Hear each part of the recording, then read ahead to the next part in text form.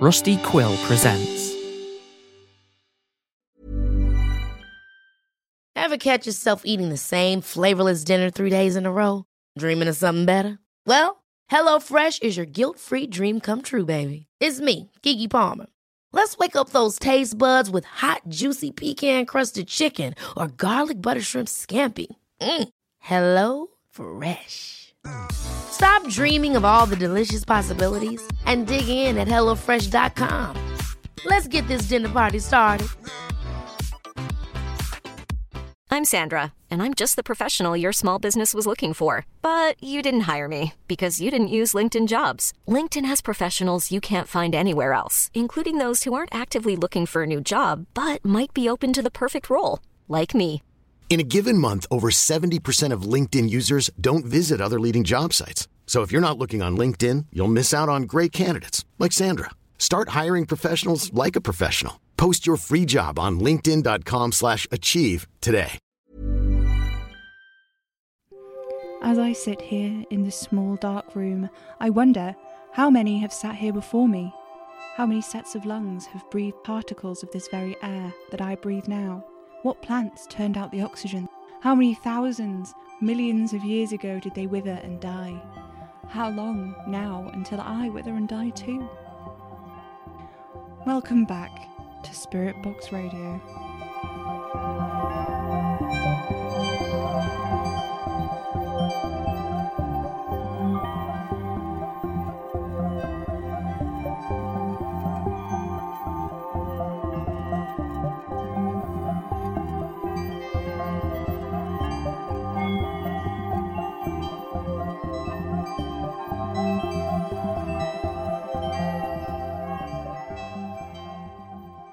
Sorry for the gloomy opening, faithful listeners.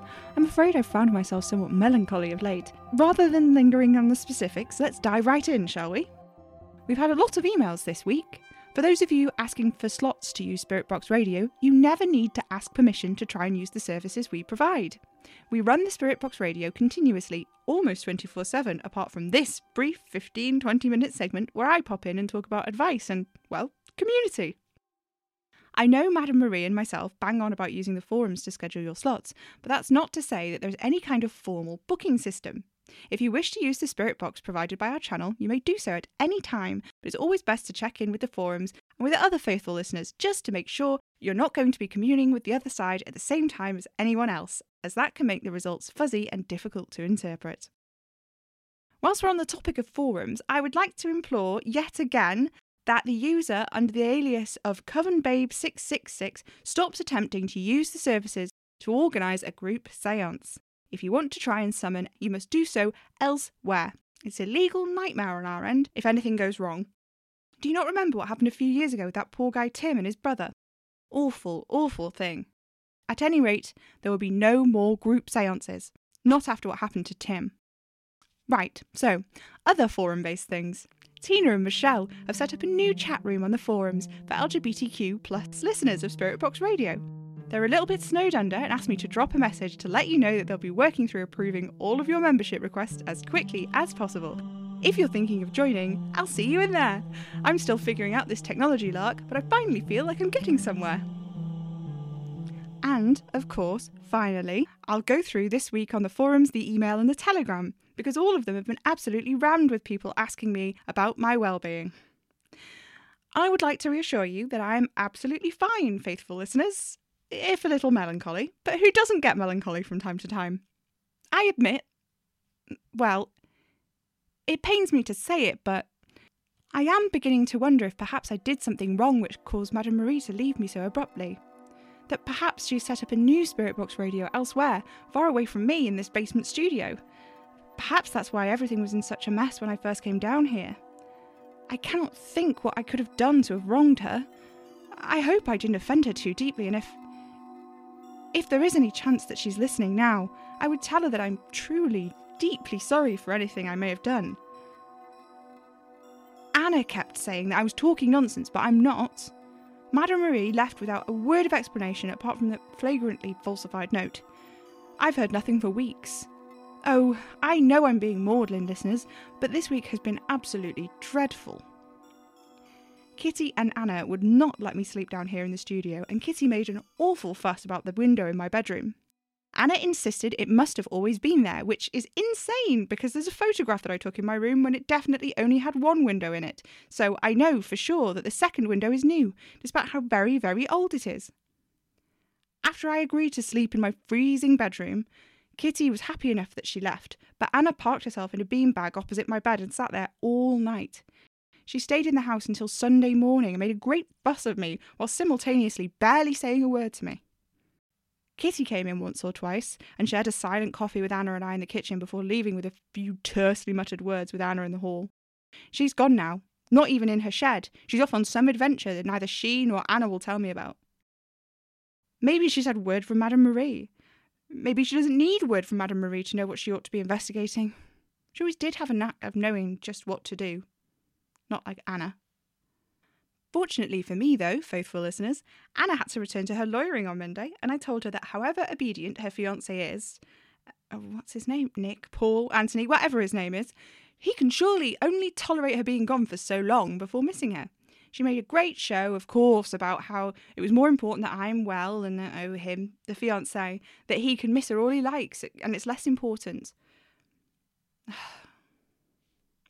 I wish that Madame Marie had thought it important. I wish she'd done more than label everything with post-it notes to guide me through the airing of the show. I wish I had more than these screwed-up pieces torn out from notepads, with the augury forecast scribbled on them in handwriting which is sometimes Salim's and sometimes decidedly does not belong to anyone whose handwriting I have ever seen before, written on paper worn soft with age, or else so thick and heavy it's practically card. If Kitty and Anna know more than I do, they aren't telling me. But I really am fine, faithful listeners, I promise. Without further ado then, I shall proceed with the regularly scheduled programming for the Advice and Community segment, starting with a very brief question from Tony in Cambridge. Tony wants to know what the best way to make an altar is for somebody with absolutely no experience. First off, Tony, you've made what I'm assuming is a tiny spelling error in your email. I'm assuming what you meant was altar, as in A-L-T-A-R, as opposed to alter, which you've written. As you're an absolute beginner, Tony, I'll start off by outlining for you, and any other newcomers to the arcane arts, just what an altar actually is. An altar is any space specifically used for offerings or sacrifices, and they are found in many religious spaces, such as shrines and temples. For arcanists, like those of us who use Spirit Box Radio are bound to be, altars are most commonly a designated space in our home or locale, which we have devoted to offerings to the spiritual world, in the hopes of leaving food, herbs, or anything of value for any nearby arcana to take in exchange for granting us some kind of auspiciousness. To set up an altar, if you've never done so before, first find a surface in your home you won't mind losing for other functions. I have an altar set up on the windowsill in my bedroom. The old windowsill, that is. The new old one is covered in mould. Make sure this surface is not something like a table or desk you're likely to need frequently, or a jumping off spot where you often leave phones and keys. Otherwise, these items may be taken as offerings should you inadvertently place them on your altar once you've sanctified it. Clean this surface ordinarily and then smudge the area with sage. If you have any crystals, organise them in a way that feels nice and pleasing for you. You may wish to furnish your altar with a piece of cloth. I have a strip of purple velvet decorated with a golden pentagram inside 2 concentric circles. It sets the tone just right. Some people have statues on their altars. Baphomet is popular, as is Yggdrasil, and the three-faced goddess. You can place anything meaningful on your altar if you feel it's the right sort of tone for you. The great thing about this kind of arcanism is it's all about looking inside yourself to find out what's important to you and using that to challenge the arcane forces to your benefit, or the malediction of others.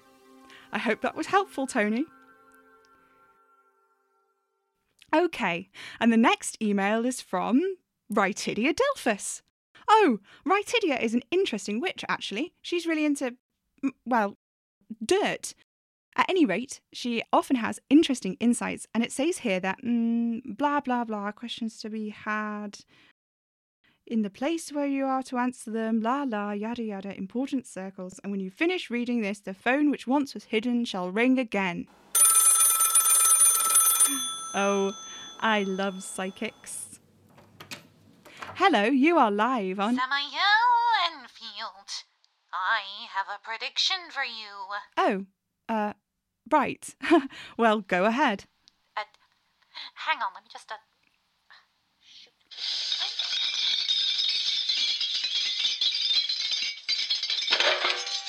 Aha! You will return to the place from where once you were banished, and you will learn more there than you ever cared to learn. Yeah, I think that might be about the studio.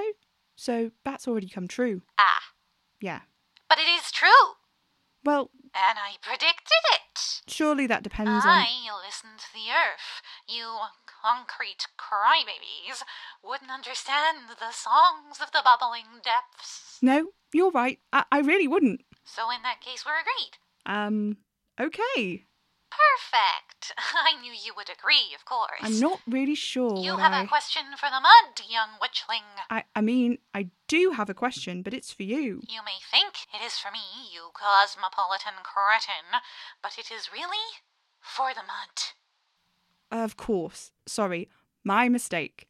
You're going to ask about the flower. Yes, I am. Send me a picture of it, and I will tell you the answer. Oh, won't that take a couple of days? I could just describe it to you.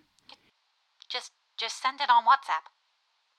You have... Of course I have WhatsApp. Come on, hurry up. Ah, okay, hang on. There you are. I've sent it. Ah, a black Baccara. A what? That's the variety of rose in the photograph. It's just a very dark red. The species is called black Baccara. If you stop arguing, this process will go a lot more smoothly, buckaroo. Yes, right. Sorry. It's clear this rose has been grown in conditions it was not meant to grow. The size and shape of the thorns are all wrong, much too large. And the color of the stem, yes, much too peaky. Definitely enhanced by the arcane arts. It's an enchanted rose. Yes, the rose is enchanted. So, what do I do with it? Well, I don't know, do I? You need a hedge witch, not a bog witch. A hedge witch? I know of some. There is one not far from you, Oliver Boleyn of the Hatfield Capos. Mr. Oliver! Beth was right. I'd highly doubt he'd have sent this to you. He has an interest in plants that are actually arcane or otherwise deadly, not simpy little stage kids like this black Baccara. Where can I find him? I'll text you the address. Oh, The great. mud is calling, Salmonfield. I must return to it. Oh, sure. Thank you. Oh, faithful listeners, this is wonderful news. I can visit this florist, this Mr. Oliver person, who is apparently a hedge witch, and he can tell me about this Baccara rose, and maybe something about Madame Marie, or at the very least, he might explain what his little note cards mean. Oh, yes, how exciting. I should go as soon as he sends me this address. Sorry, how unprofessional of me to leave my mobile on, especially after my sisters have been such nuisances. It's a message from Rytidia. Oh, she's called me a cosmopolitan cretin again. Well, at least I can pronounce the word capoche correctly. There's a link to some directions. Maybe they lead to the Hatfield capoche. I should go now and see, faithful listeners. No, that would be foolish. It's almost 3:30 in the morning. He's probably in the middle of some important witching hour things. I shouldn't bother him. No. Right. Well, I should go first thing in the morning. I can't believe it. Finally, the Hatfield capoche. I'm going to buy the biggest bouquet they'll sell me. I'm getting carried away, aren't I? I'll continue with the show. Now, as well as the forums and emails, we've also received a telegram this week. Whoever sent this one didn't sign it off or give any explicit permission for me to read it on air, but I'm going to go ahead and do so anyway, as I think it has some very helpful advice for our wonderful community of faithful listeners. It reads as follows. In the darkness, the 8 silent figures of scarecrows watched and waited. The traveller fumbled in his pockets for a cigarette, found one, and put the stick in his mouth, searching for a match. He lit it, and the resulting flare lit his face briefly, illuminating the features of his face for an instant. The silence crowded around the traveller, and he began to wish that he'd never lit the cigarette at all. The mist was developing into a fog, alarmingly quickly, and as the traveller walked around the barren landscape, searching desperately for cover, he recalled words his mother had spoken to him long ago. It wasn't safe to be caught in weather like this. Anyway, he'd heard stories. But not all stories are true, muttered the traveller, arms wrapped around himself for comfort and warmth. The fog thickened, and soon he couldn't even see his own hand in front of his face. He sat down on the dead soil, half frozen with cold, half frozen with fear. This is what happened to people before they vanished. And he desperately didn't want to become one of the many names in the back of the newspaper under the title of missing, presumed dead, or gone. It was kill or be killed, and he preferred to do the killing. He wrapped his cloak around himself in a vain attempt to keep the cold from seeping further into his bones. Shaking now and craving warmth, his stiff, trembling hands found the matchbox and struck a match. The mere sight of the warmth and light it offered was enough to sustain him for a little while. Too late, he realised he should not have drawn attention to himself. Only stories, he whispered. Ah, said a dry voice from behind him, but some stories are true. The traveller started looking for the source of the voice, but there was nothing and no one there.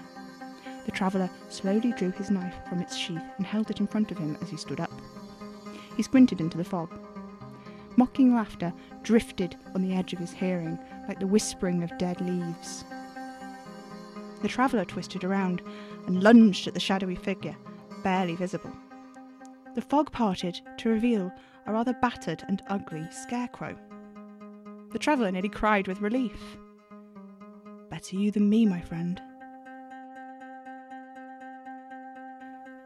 The scarecrow twitched, and to the traveller's horror, turned its misshapen, deformed face towards him. The traveller yelled and ran, not daring to look back until he was certain he wasn't being followed. He bent over, panting, and saw something out the corner of his eye. He straightened up slowly, deciding to look back away when he bumped into something soft and moist. He jumped and turned away with a muffled curse. Another scarecrow loomed before him. It split open, maggots crawling from the filthy straw and sackcloth, as if it were a bloated corpse. The traveller stared, half paralysed with terror as the scarecrow lurched towards him, and he tried to run again, but found his route blocked by another scarecrow. In sheer panic and desperation, he struck another match and threw it at one of the scarecrows, which instantly lit in flame. The traveller grinned. He turned on his heel and ran through the fog, but soon found himself surrounded by 7 more scarecrows. Dead eyes studied him from bits of sackcloth. Stitched mouths twitched in grimaces of triumph. Slowly but surely the scarecrows lurched towards him, their jointless limbs swinging and swaying in a cruel parody of human gait. As they closed in on the traveller, he cried for help, seeking aid of any sort, but there was no one to help him. As the charred but whole 8th scarecrow appeared to join its brethren, the traveller realised an awful truth. Fire couldn't stop them. Maggots dwelled inside them. There was supposedly treasure buried beneath the barren soil of this field. 8 people had gone missing in a mysterious fog that appeared out of nowhere. After each disappearance, another scarecrow was sighted silently guarding the field. The screams of the traveller cut into the fog as leathery sackcloth hands began to pull and tear. The fog cleared, as though it had never been. The dancing dead leaves covered the body of the traveller. Soon, there would be 9 scarecrows in Dead Men's Field. See? What did I tell you? Excellent advice there. Thank you so much to whoever sent that in. That's a good point, actually. This advice and community segment is about more than just me sitting here and preaching to you. As I've tried my best to make you aware, my skills as an arcanist are lacking, to put it lightly, despite what regular Caller Beth said last week. I'm afraid I have no idea what she was talking about, which is troubling, because my sisters certainly did. Anyway, that's beside the point. The point is that I'm not very good at this, and it's highly likely that many of you faithful listeners out there have just as good, if not better, ideas on how to perform seances and everyday household magic than I do. So, if you have any tips and tricks for me, feel free to call or write into the show. I'd be thrilled to hear from you. On that note, I shall sign off for the evening, faithful listeners. Remember to check in with one another on the forums to organise timings for communing with the other side. I've been Sam Enfield. This has been Spirit Box Radio's Advice and Community segment. Thank you for listening, and good night, faithful listeners.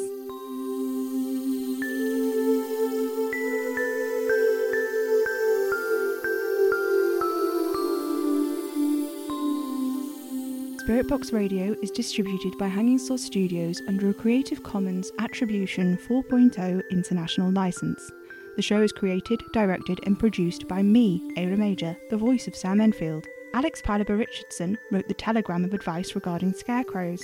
Alara Leatherbarrow is the Bog Witch, Rytidia Delphus. Music is by Maybe Wednesday.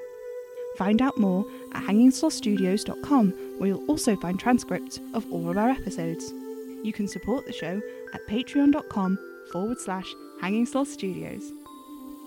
Spirit Box Radio is recorded in front of a dead studio audience.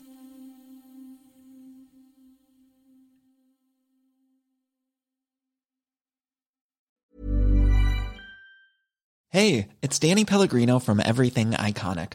Ready to upgrade your style game without blowing your budget? Check out Quince. They've got all the good stuff, shirts and polos, activewear, and fine leather goods, all at 50 to 80% less than other high-end brands. And the best part? They're all about safe, ethical, and responsible manufacturing. Get that luxury vibe without the luxury price tag. Hit up quince.com/upgrade for free shipping and 365-day returns on your next order. That's quince.com/upgrade. Ever catch yourself eating the same flavorless dinner 3 days in a row? Dreaming of something better? Well, HelloFresh is your guilt-free dream come true, baby. It's me, Keke Palmer. Let's wake up those taste buds with hot, juicy pecan-crusted chicken or garlic butter shrimp scampi. Hello Fresh. Stop dreaming of all the delicious possibilities and dig in at HelloFresh.com. Let's get this dinner party started.